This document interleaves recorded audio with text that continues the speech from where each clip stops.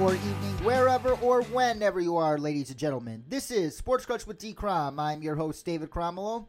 Well, the second half of the NFL Centennial season started with an absolute bang last weekend with 10 thrilling last-second finishes, including arguably the game of the year so far between the Seahawks and the 49ers. And Hal Bet, I have a feeling Week 10 only foreshadows just how wild of a ride these next 7 weeks will be. Do you?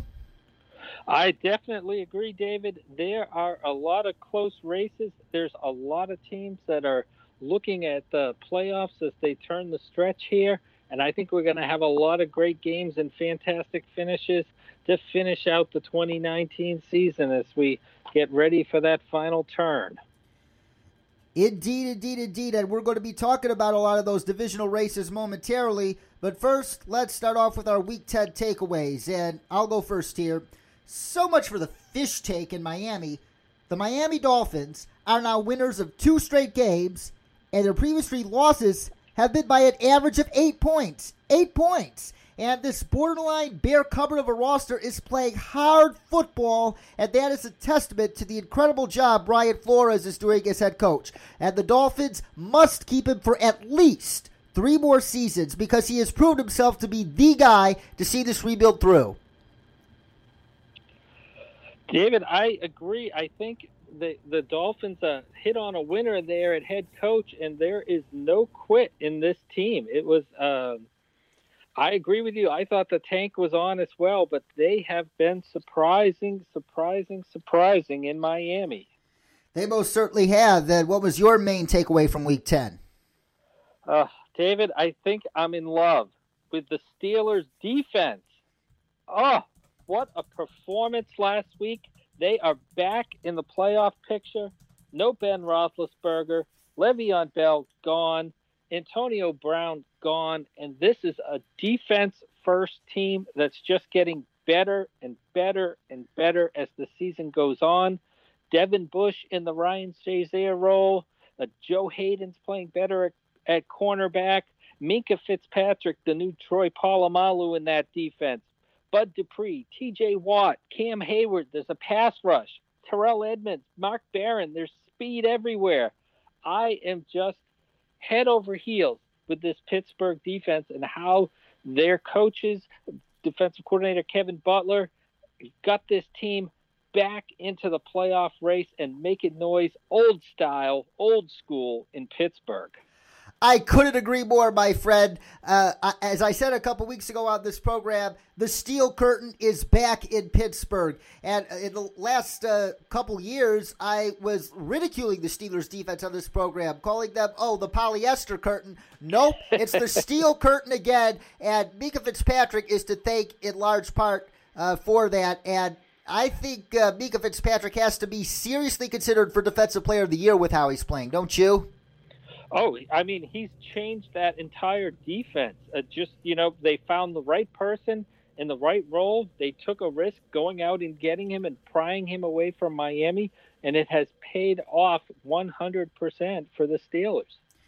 Yes, and Matt Barr, who was with us last week, he says he doesn't think Minkah Fitzpatrick should be seriously considered for Defensive Player of the Year. And while I think Nick Bosa is the front runner for that honor, I disagree with him, and I agree with you that Minkah Fitzpatrick has got to be squarely in the conversation right now because his play has just transformed that Steelers defense and that Steelers team in general, man. He brings a whole new set of attitude and leadership to that team. Yeah, I mean, you can just see the change in that secondary. You see the way that Joe Hayden and, these great players affect those players around them. They give them more confidence. They can play more aggressively because they know that they have Minkah Fitzpatrick there, and he's going to make a difference. And if they just tip the ball, they don't have to intercept it themselves. They know where that ball's landing, and they're playing with a lot of confidence right now in Pittsburgh, especially that secondary. Indeed. And now let's go on to a special edition of our favorite game, Truth or Exaggeration. This is a division race edition. And in this edition of Truth or Exaggeration, we're going to break down 4 of the key divisional races that will take shape across these final 7 weeks of the season. And you determine whether it's the truth or whether it's an exaggeration. And we start in the AFC West. You look at the Kansas City Chiefs, who currently stand at 6-4 in their remaining schedule. They travel to Mexico City this Monday night to play the Chargers, and then they have Week 12 off. Then they return home in Week 13 to play the Raiders. Then they go to Foxborough to play the Patriots. Then they return home for the Broncos. Then they go to Soldier Field to take on the Bears and finish at Arrowhead against the Chargers at Week 17. The Raiders at 5-4. They have the Bengals at home this week. They play the Jets and that reeling dumpster fire next week. Then they face the Chiefs at Arrowhead for a pivotal Week 13 contest. Then they have two consecutive home contests between the Titans and the Jaguars. And then they conclude the season with two road trips. One to Carson to take on the Chargers, who might be out of the race by then. And in Week 17 against the Broncos, and you'll probably be seeing the Broncos playing most of their younger guys by then. And so, truth or exaggeration, Hal, based on those schedules, the Raiders, they don't have a good chance to overtake the Chiefs and win the AFC West. They have an excellent chance to overtake the Chiefs and win the AFC West. Truth or exaggeration? Oh, David, I'm going to say exaggeration. Kansas City just has too much offense not to be in a 10-11 win team with that remaining schedule. Oakland, I think best case scenario was a 9 or a 10 win team. I think they have a great chance to go after the wild card, but overtaking the Chiefs, not with that defense, Oakland. I'm sorry. I just don't see that happening, and there's just too much offense in Kansas City with Patrick Mahomes back healthy and topping 400 yards passing each week again. I disagree, and here's why. The Chiefs' defense still can't stop a nosebleed on the ground, and the Raiders have one of the best running backs in the game right now in Josh Jacobs, the clear frontrunner for Offensive Rookie of the Year. So if the Raiders just play ball control and keep Mahomes off the field like the Colts did a couple weeks ago, I think the Raiders have an excellent chance to win that Week 13 game and come away with the division. That's a bold truth there, David. I agree. The Kansas City defense, yes, that is pretty terrible as well.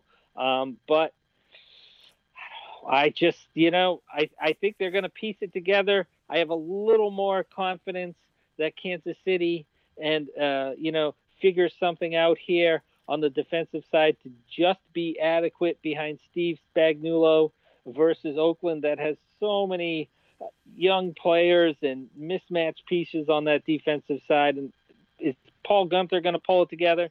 I'm going to lean more towards the Chiefs figuring it out just because of their experience. That is a fair point. And now we move to the NFC North, where we look at the Packers, who currently occupy first place at 8-2. They're off this week, but then they travel to Santa Clara to take on the 49ers, and that game will be on Sunday Night Football, as was revealed yesterday by the league. Then they travel to MetLife to play the Giants, easy win. Then they're home for two straight games against the Redskins and Bears, both should be wins. And then they travel to Minnesota to take on the Vikings on Christmas Eve. That is December 23rd, by the way, and that is on Monday Night Football. And they conclude the regular season in Detroit against the Lions. The Vikings, they have the Broncos at home this week. Then they go on a bye. Then they travel to Seattle to take on Russell Wilson, the Seahawks, on Monday Night Football. Then they return home, play the Lions. Then they go to Carson to take on the Chargers.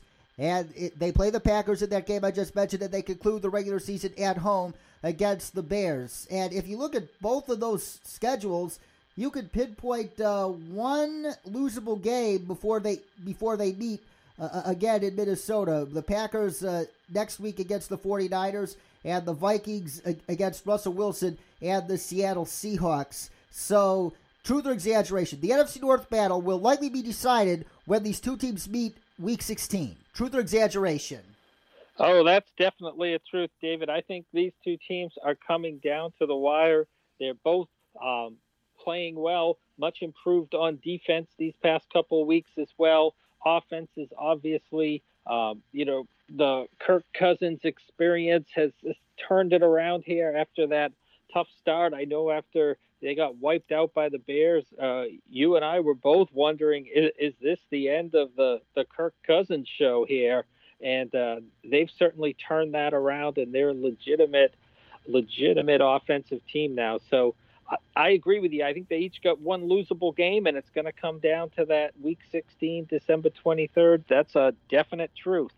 And how fitting that it's on Monday Night Football as well, man. The scheduling gods sent us something great there. Finally, on Monday Night Football, after several games of underwhelming matchups, it'll conclude with arguably a battle that will determine who wins the NFC North. And let's talk about the NFC West, which looks up for grabs after last Monday's thrilling finish in Santa Clara, with the Seahawks topping the 49ers 27-24 in the final seconds of overtime. The 49ers have the Cardinals this week and the Packers next week, as I alluded to, both at home. Then it gets tough. Well, the Packers are tough too, but they have to go on the road after they play the Packers to play Lamar Jackson, the Ravens, and Drew Brees and the Saints at the Superdome. And then they return home to play the Falcons and Rams, which should be wins. And in Week 17, they go to Seattle to take on the Seahawks. And the Seahawks, they have a bye. Then they go play the Eagles in Philadelphia next week. Then they return home to play the Vikings, as I alluded to. Then 2 consecutive road games against the Rams and against the Panthers. And a 2-game homestand to close up the year against the Cardinals in Week 16. And as I just mentioned, the 49ers in Week 17. So, truth or exaggeration? Whoever wins the Week 17 matchup will win the NFC West. Truth or exaggeration? Well, I'm going to have to say it's a truth with a caveat there, because I think by then, going into that game, Seattle may already have quite an advantage over San Francisco. You know, they certainly had a pitched battle with the 49ers, and we love that defense as well, but that offense looked out of sync, and you have to wonder, you know, when is George Kittle going to be coming back? And the impact that has on that 49ers offense there. So it's interesting to see, but I'm going to say, you know, it is a truth, because that is going to be a big game, but I think Seattle may just be trying to hold on to their lead in the NFC West by the end of the season there, that Week 17 battle, David.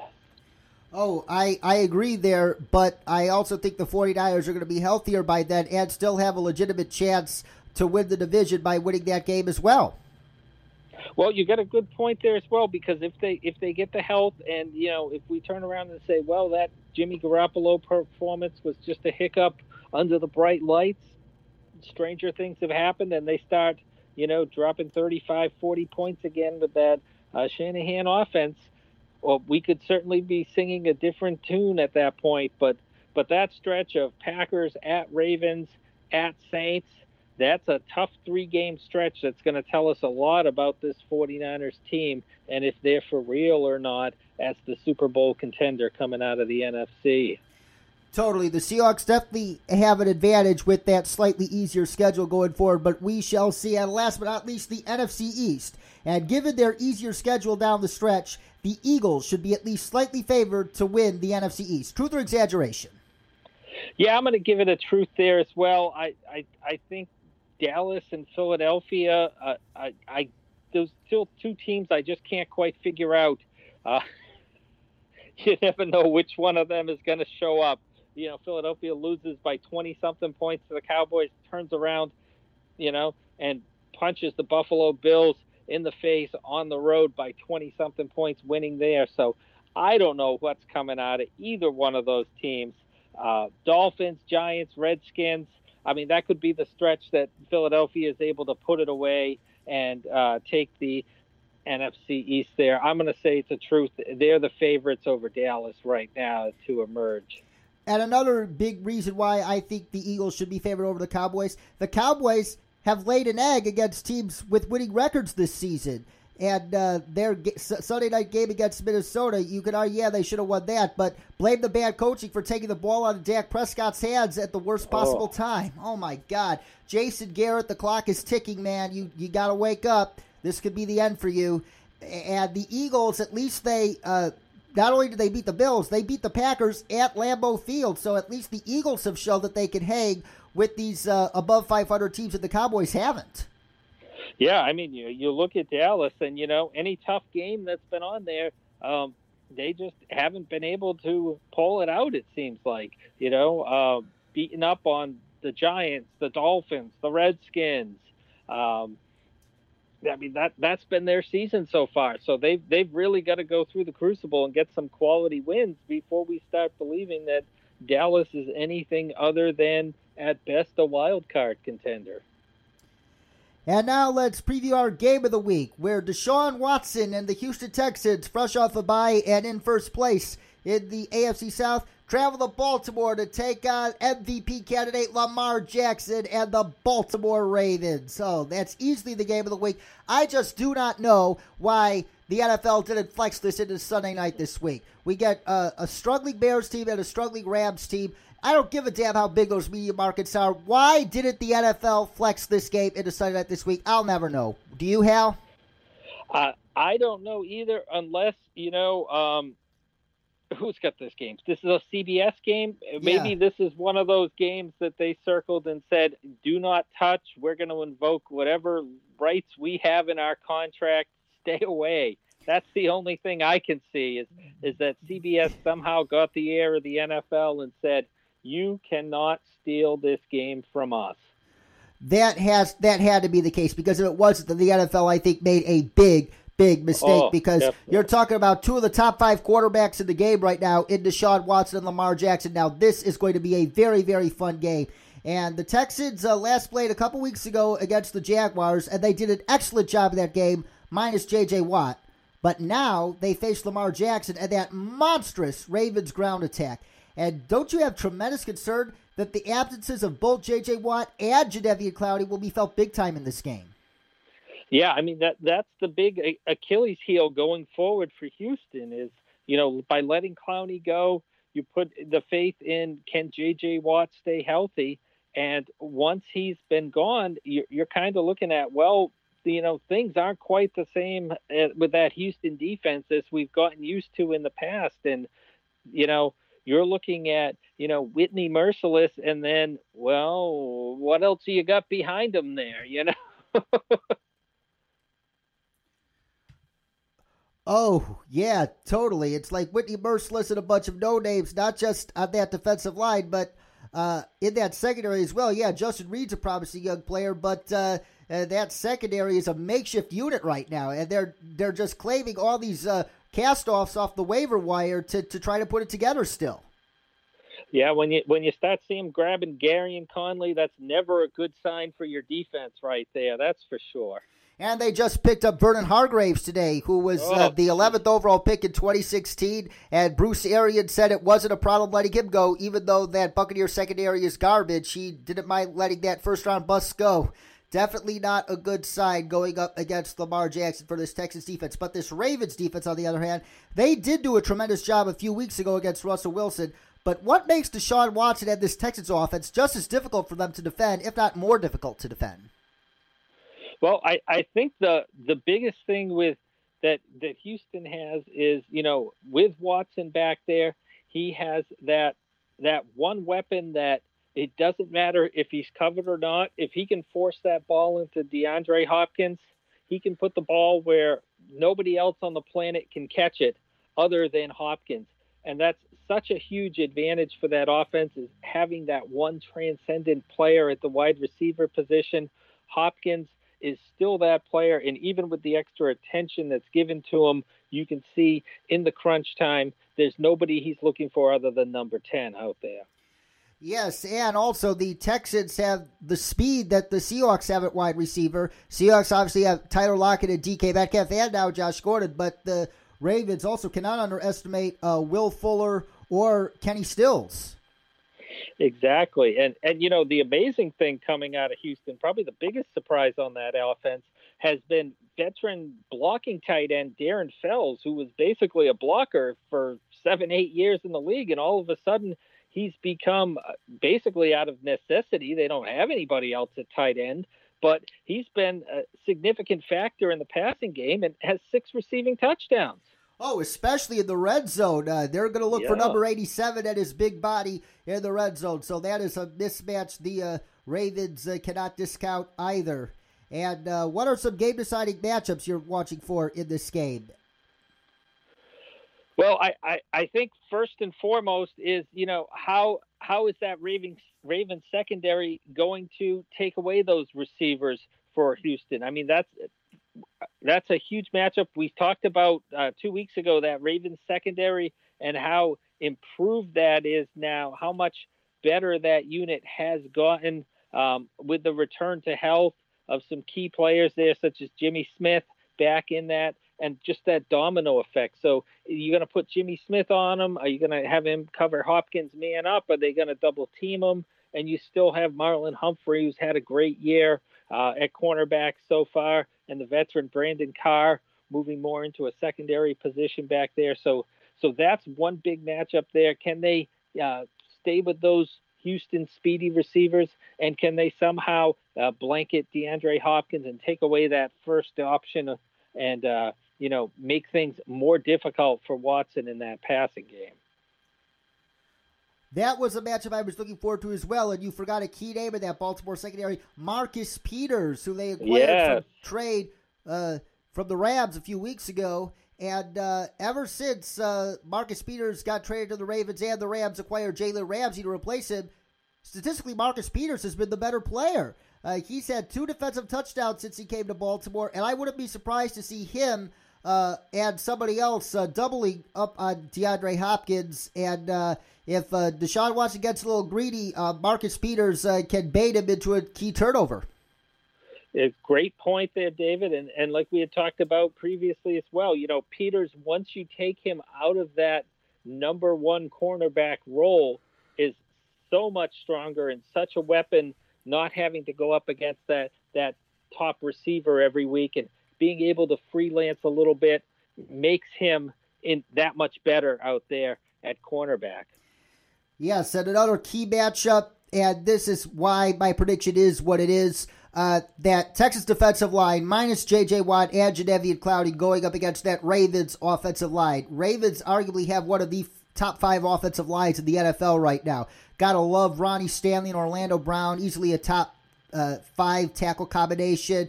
Matt Skura, their center, he has turned out to be unbelievable for them. The Ravens just know how to develop offensive linemen, and if the Texans' defensive line doesn't rise to the challenge against them, especially in the run game, it could be a long day for the Houston Texans. Who do you have winning the battle of Deshaun Watson against Lamar Jackson, Part 1?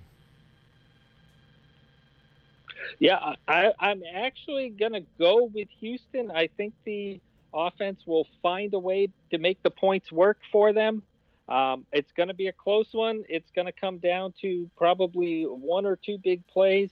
But I just see Houston, just Deshaun Watson pulls it out one way or another, 30-24 over the Ravens. I wanted to pick the Texans as well, but that mismatch between that Texans defensive line against that Ravens offensive line, especially the Texans down Watt and obviously Clowney as well, I think is going to be the difference in this game. The Ravens are going to just ground and pound early and often and keep the ball away from Deshaun Watson and company for as long as they possibly can. It's going to be a close game, but in the end, I have Baltimore eking out a 28-24 victory on Sunday. And now let's go to the fantasy football segment of our program, back after a 1-week hiatus with our favorite game called Waiver Wire Gem or Garbage. And the Fu Manchu is going back to the bench in Jacksonville, and back onto the field comes Nick Foles. But from a fantasy perspective, is he a waiver wire gem or waiver wire garbage? That's a tough one there, because we really didn't get a very big sample of Nick Foles with Jacksonville this year.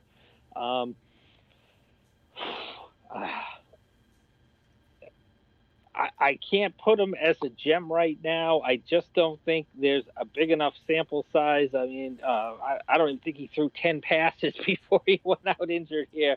And, we saw Minshew and what he could do, and some of that chemistry he developed.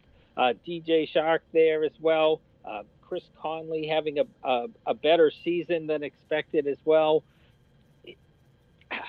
I'm going to have to put – I just can't put Foles as a gem right now. I'm gonna keep him in the garbage and let him try to prove me wrong. But with that offense, he doesn't have the weapons around him he would have had in Philadelphia, and I don't think he's going to come back and hit the ground running and be worthy of starting in your fantasy team at this point. That's more than fair, Hal. And we go to Atlanta, where Devontae Freeman will be out for a couple weeks, most likely. And the pride of Belvedere, Illinois, Brian Hill, will likely take his place as the go-to guy in that backfield. So, Brian Hill, waiver wire gem or garbage? Well, I think I'm going to have to go with a gem here with Hill, just because I think Atlanta is realizing halfway through the season that, you're going to have to run the ball whether you want to or not with your offensive system here. Ito Smith is a change of pace back. He's not going to be the answer. He's on IR. He's on IR. He's out already. So you're out of options there in Atlanta. So Brian Hill, he's going to get the touches. They criminally underused Devonta Freeman while he was healthy, just not giving him the ball an opportunity enough. I think with the season on the line for this coaching staff, they've got to be stronger in the second half of the season. So we're going to see them work to establish the run and try to get their defense to win a few games, kind of like they did last week in that surprising upset. So I would say Brian Hill, keep him as a gem right now. Darius Geis is looking to return very soon for the Redskins in that backfield. Darius Geis, waiver wire gem or garbage? 32nd ranked offense in Washington right now. I don't think they're going to take too many carries away from, that group that's already there. He's fighting through the Wendell Smallwoods, Chris Thompson if he's healthy. It's just a mess there. They should be giving him the rock and seeing what he can do in the second half. That would be the smart thing to do if you're an NFL team that's 1-8. But when is Washington going to do the smart thing? I don't think I have enough trust that interim head coach Bill Callahan is going to be smart enough to evaluate him the way that he should going forward. So I'm going to say he's going to end up as garbage, even though he should be a gem. Good point there. And if there's a beneficiary in that Jaguars passing game from the return of Nick Foles, it could be Dede Westbrook, who was Foles' favorite target in preseason and in week 1 until he got hurt. Waiver wire gem or garbage for Dede Westbrook? Yeah, I think I'm going to have to go with the gem there, because like we talked about, without the Fu Manchu there, all that chemistry he'd built up with those wide receivers is gone. And if Foles is going to throw to any, he's going to have to go to that one guy that he's comfortable with left over from the preseason. I mean, remember, this is a new team for him as well. So Dede Westbrook, I would expect he would be stealing targets away from Conley and Chark as well. So yeah, go with him as a gem, definitely. The Pittsburgh Steelers have a very promising rookie wide receiver in Deontay Johnson. Waiver wire gem or garbage? Oh, yeah. If Deontay Johnson's out there, scoop him up. I think he's a definite gem. Juju Smith-Schuster has been good but not great this year, thrust into the number 1 role for the first time. James Washington, we're seeing some growth there, but I really like what I've seen out of Deontay Johnson. He's certainly not available in my league. I can tell you that because he's already been scooped up by yours truly. So definitely waiver wire gem right there in Deontay Johnson. Trust the Steelers when it comes to picking wide receivers in the draft and take their current rookie in your fantasy leagues, folks. Nobody knows wide receivers better than the Pittsburgh Steelers. And it looks like Russell Wilson has a new friend of the passing game. No, I'm not talking about Josh Gordon. I'm talking about former New England Patriot Jacob Hollister. They were clearly missing Will Dissly in a couple games after Dissly went down with a season-ending injury, and Jacob Hollister was an unsung hero for the Seahawks on Monday night in San Francisco. So Jacob Hollister, waiver wire gem or garbage? Yeah, I mean, they're looking for him in the red zone. So until Russell Wilson starts looking at somebody else there, I would definitely say Hollister, definitely a gem. What's that, 3 touchdowns in the last 2 games? Scoop him up if you have that need at tight end. And another potential option at tight end. Since the Broncos traded away Emmanuel Sanders, Noah Fant's targets have gone up astronomically, and he delivered a couple weeks ago with the best performance of his rookie season with a 3-catch, 115-yard, 1-touchdown performance over the Cleveland Browns. Granted, given he's a rookie and he plays tight end, there are going to be ups and downs with him, but you can do far worse than Noah Fant if somebody else gets Jacob Hollister. So Noah Fant, waiver wire gem or garbage? Oh, definitely go with the gem on this young. He's a first-round pick for a reason. He certainly has that talent. And Denver, they've got nothing to lose other than to see what they've got out of these young players there receiving the ball. So definitely put him on as a gem and let him see what he does with those targets he gets.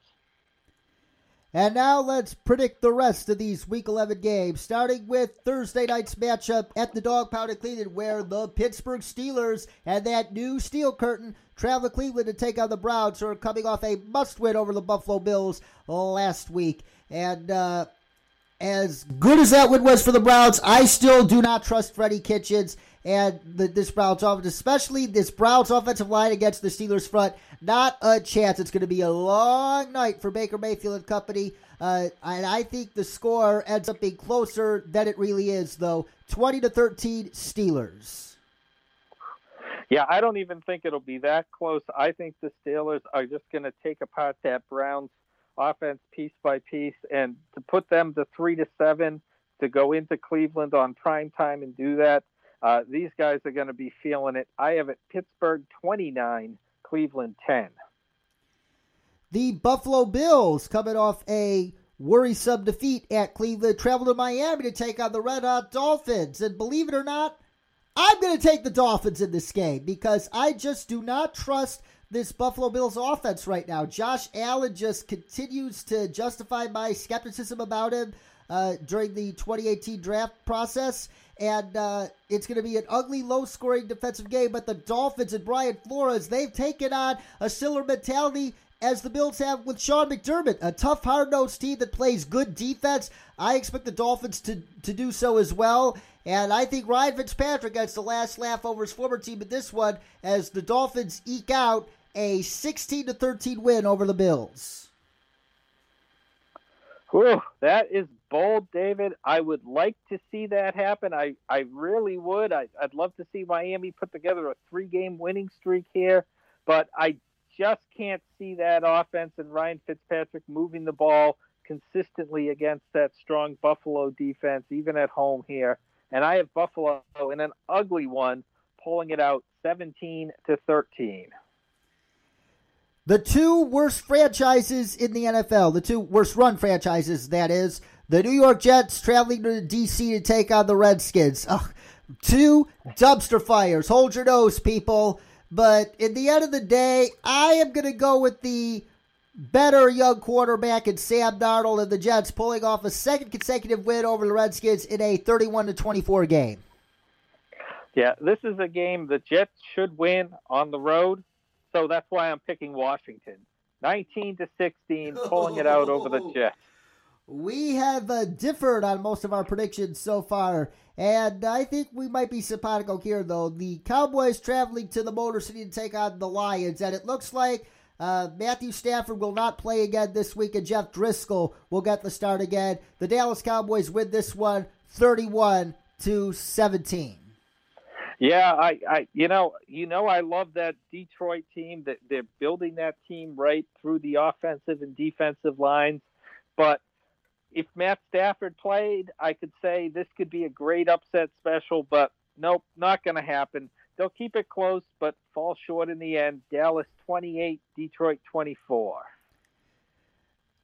The Denver Broncos travel to Minnesota to take on the Vikings in a rematch with their former head coach, Gary Kubiak, who took them to Super Bowl 50-1 and one of the most beautiful coaching jobs I ever seen. But now Gary Kubiak is the mastermind behind the resurgence of this Minnesota Vikings offense. And Vic Fangio has had the Broncos competitive in almost every game this season, and he's proven to be the guy to see that rebuild through long term. But I think the Broncos are overdue again for a game in which their lack of talent on the roster gets exposed against a roster with far more talent than them. Vikings win it 31-7, not even close.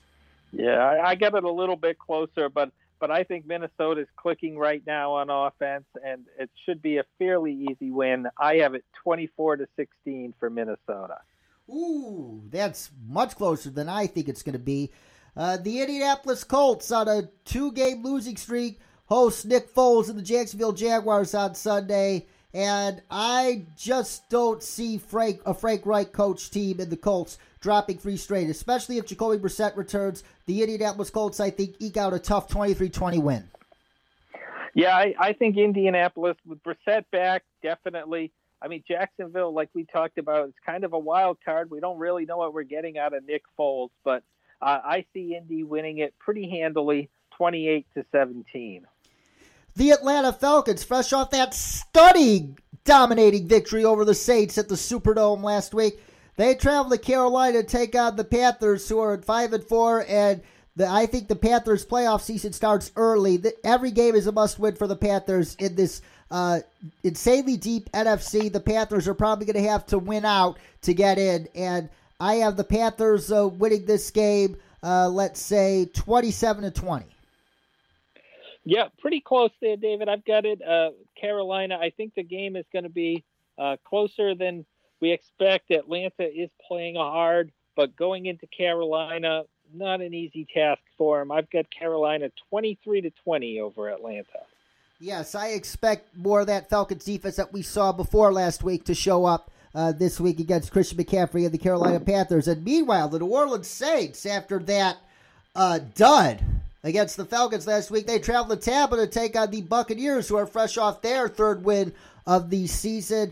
But I just do not see the Saints dropping 2 straight to inferior opponents. They're just way too talented. The Buccaneers keep it close for a while, but the Saints, I think, pull away in the end, 28-17 New Orleans. Yeah, I agree with you there. I think that was just a hiccup last week with New Orleans. I think they'll get back on track. I think the Tampa Bay defense is perfect for them to get back on track. And I see them blowing out Tampa Bay 38-24.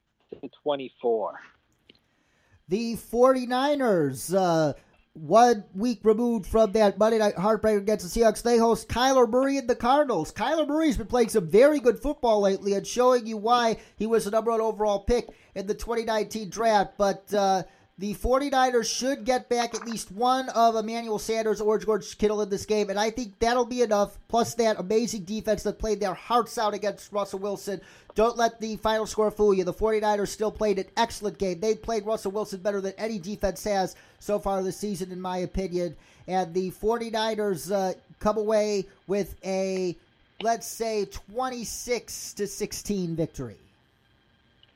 You know, it's tough for a team when you're undefeated for half the season to lose that first game and then have to turn it around that next week. I think there's going to be a little bit of a hangover in San Francisco this week, and I'm going to go with my upset special. Arizona pulls it out at the end, 28-27. Whoa, that's a good upset special, Hal. And your New England Patriots travel to Philly to take on the Eagles in a Super Bowl 52 rematch.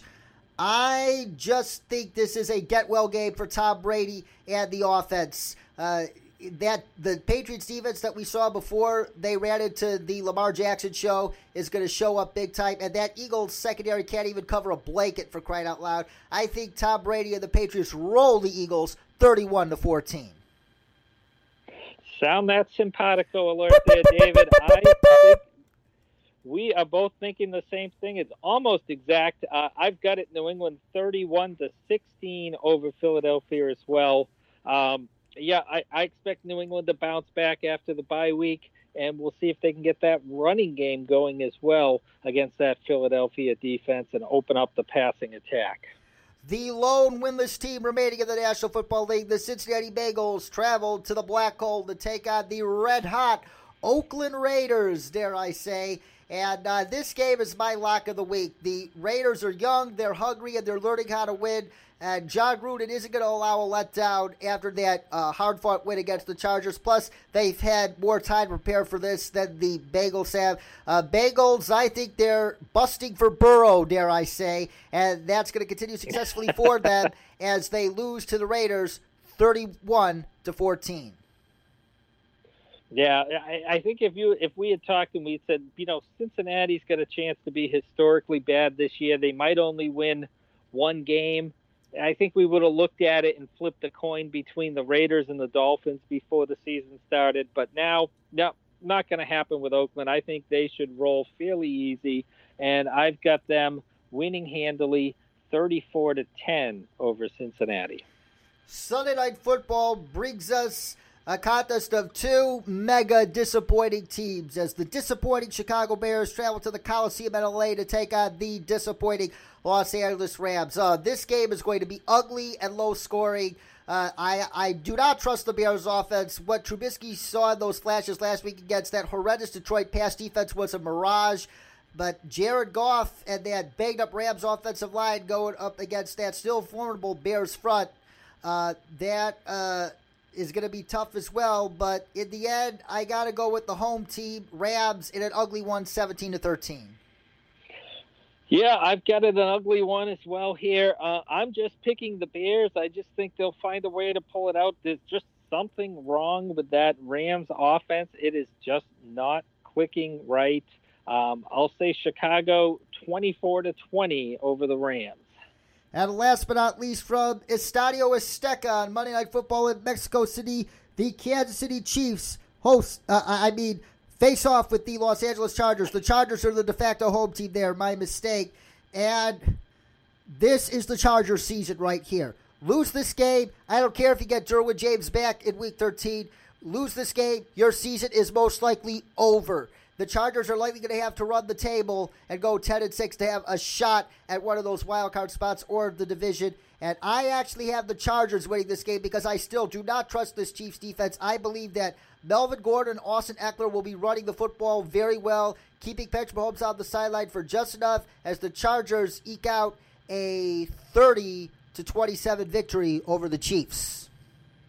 Yeah, I think this is going to be one of those, if you like offense in the NFL, this is the game for you.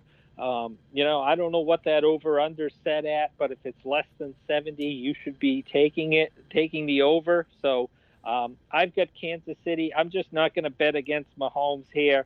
I think he'll find a way to put up just enough points to make it happen. But I agree, this is pretty much it for the Chargers right here. They've got to win here and turn this season around. But I don't think they're going to do it. Kansas City 44, Chargers 34. And now it's time for our bold predictions for Week 11. I will go first, and we're going to talk about that Steelers defense again. Minkah Fitzpatrick. And for anybody who still says he doesn't deserve to be squarely in the conversation for Defensive Player of the Year, he is going to pick off Baker Mayfield not once, not twice, but 3 times. Minkah Fitzpatrick with 3 interceptions tomorrow night in Cleveland as the Steelers beat the Browns. What is your bold prediction for Week 11, Hal?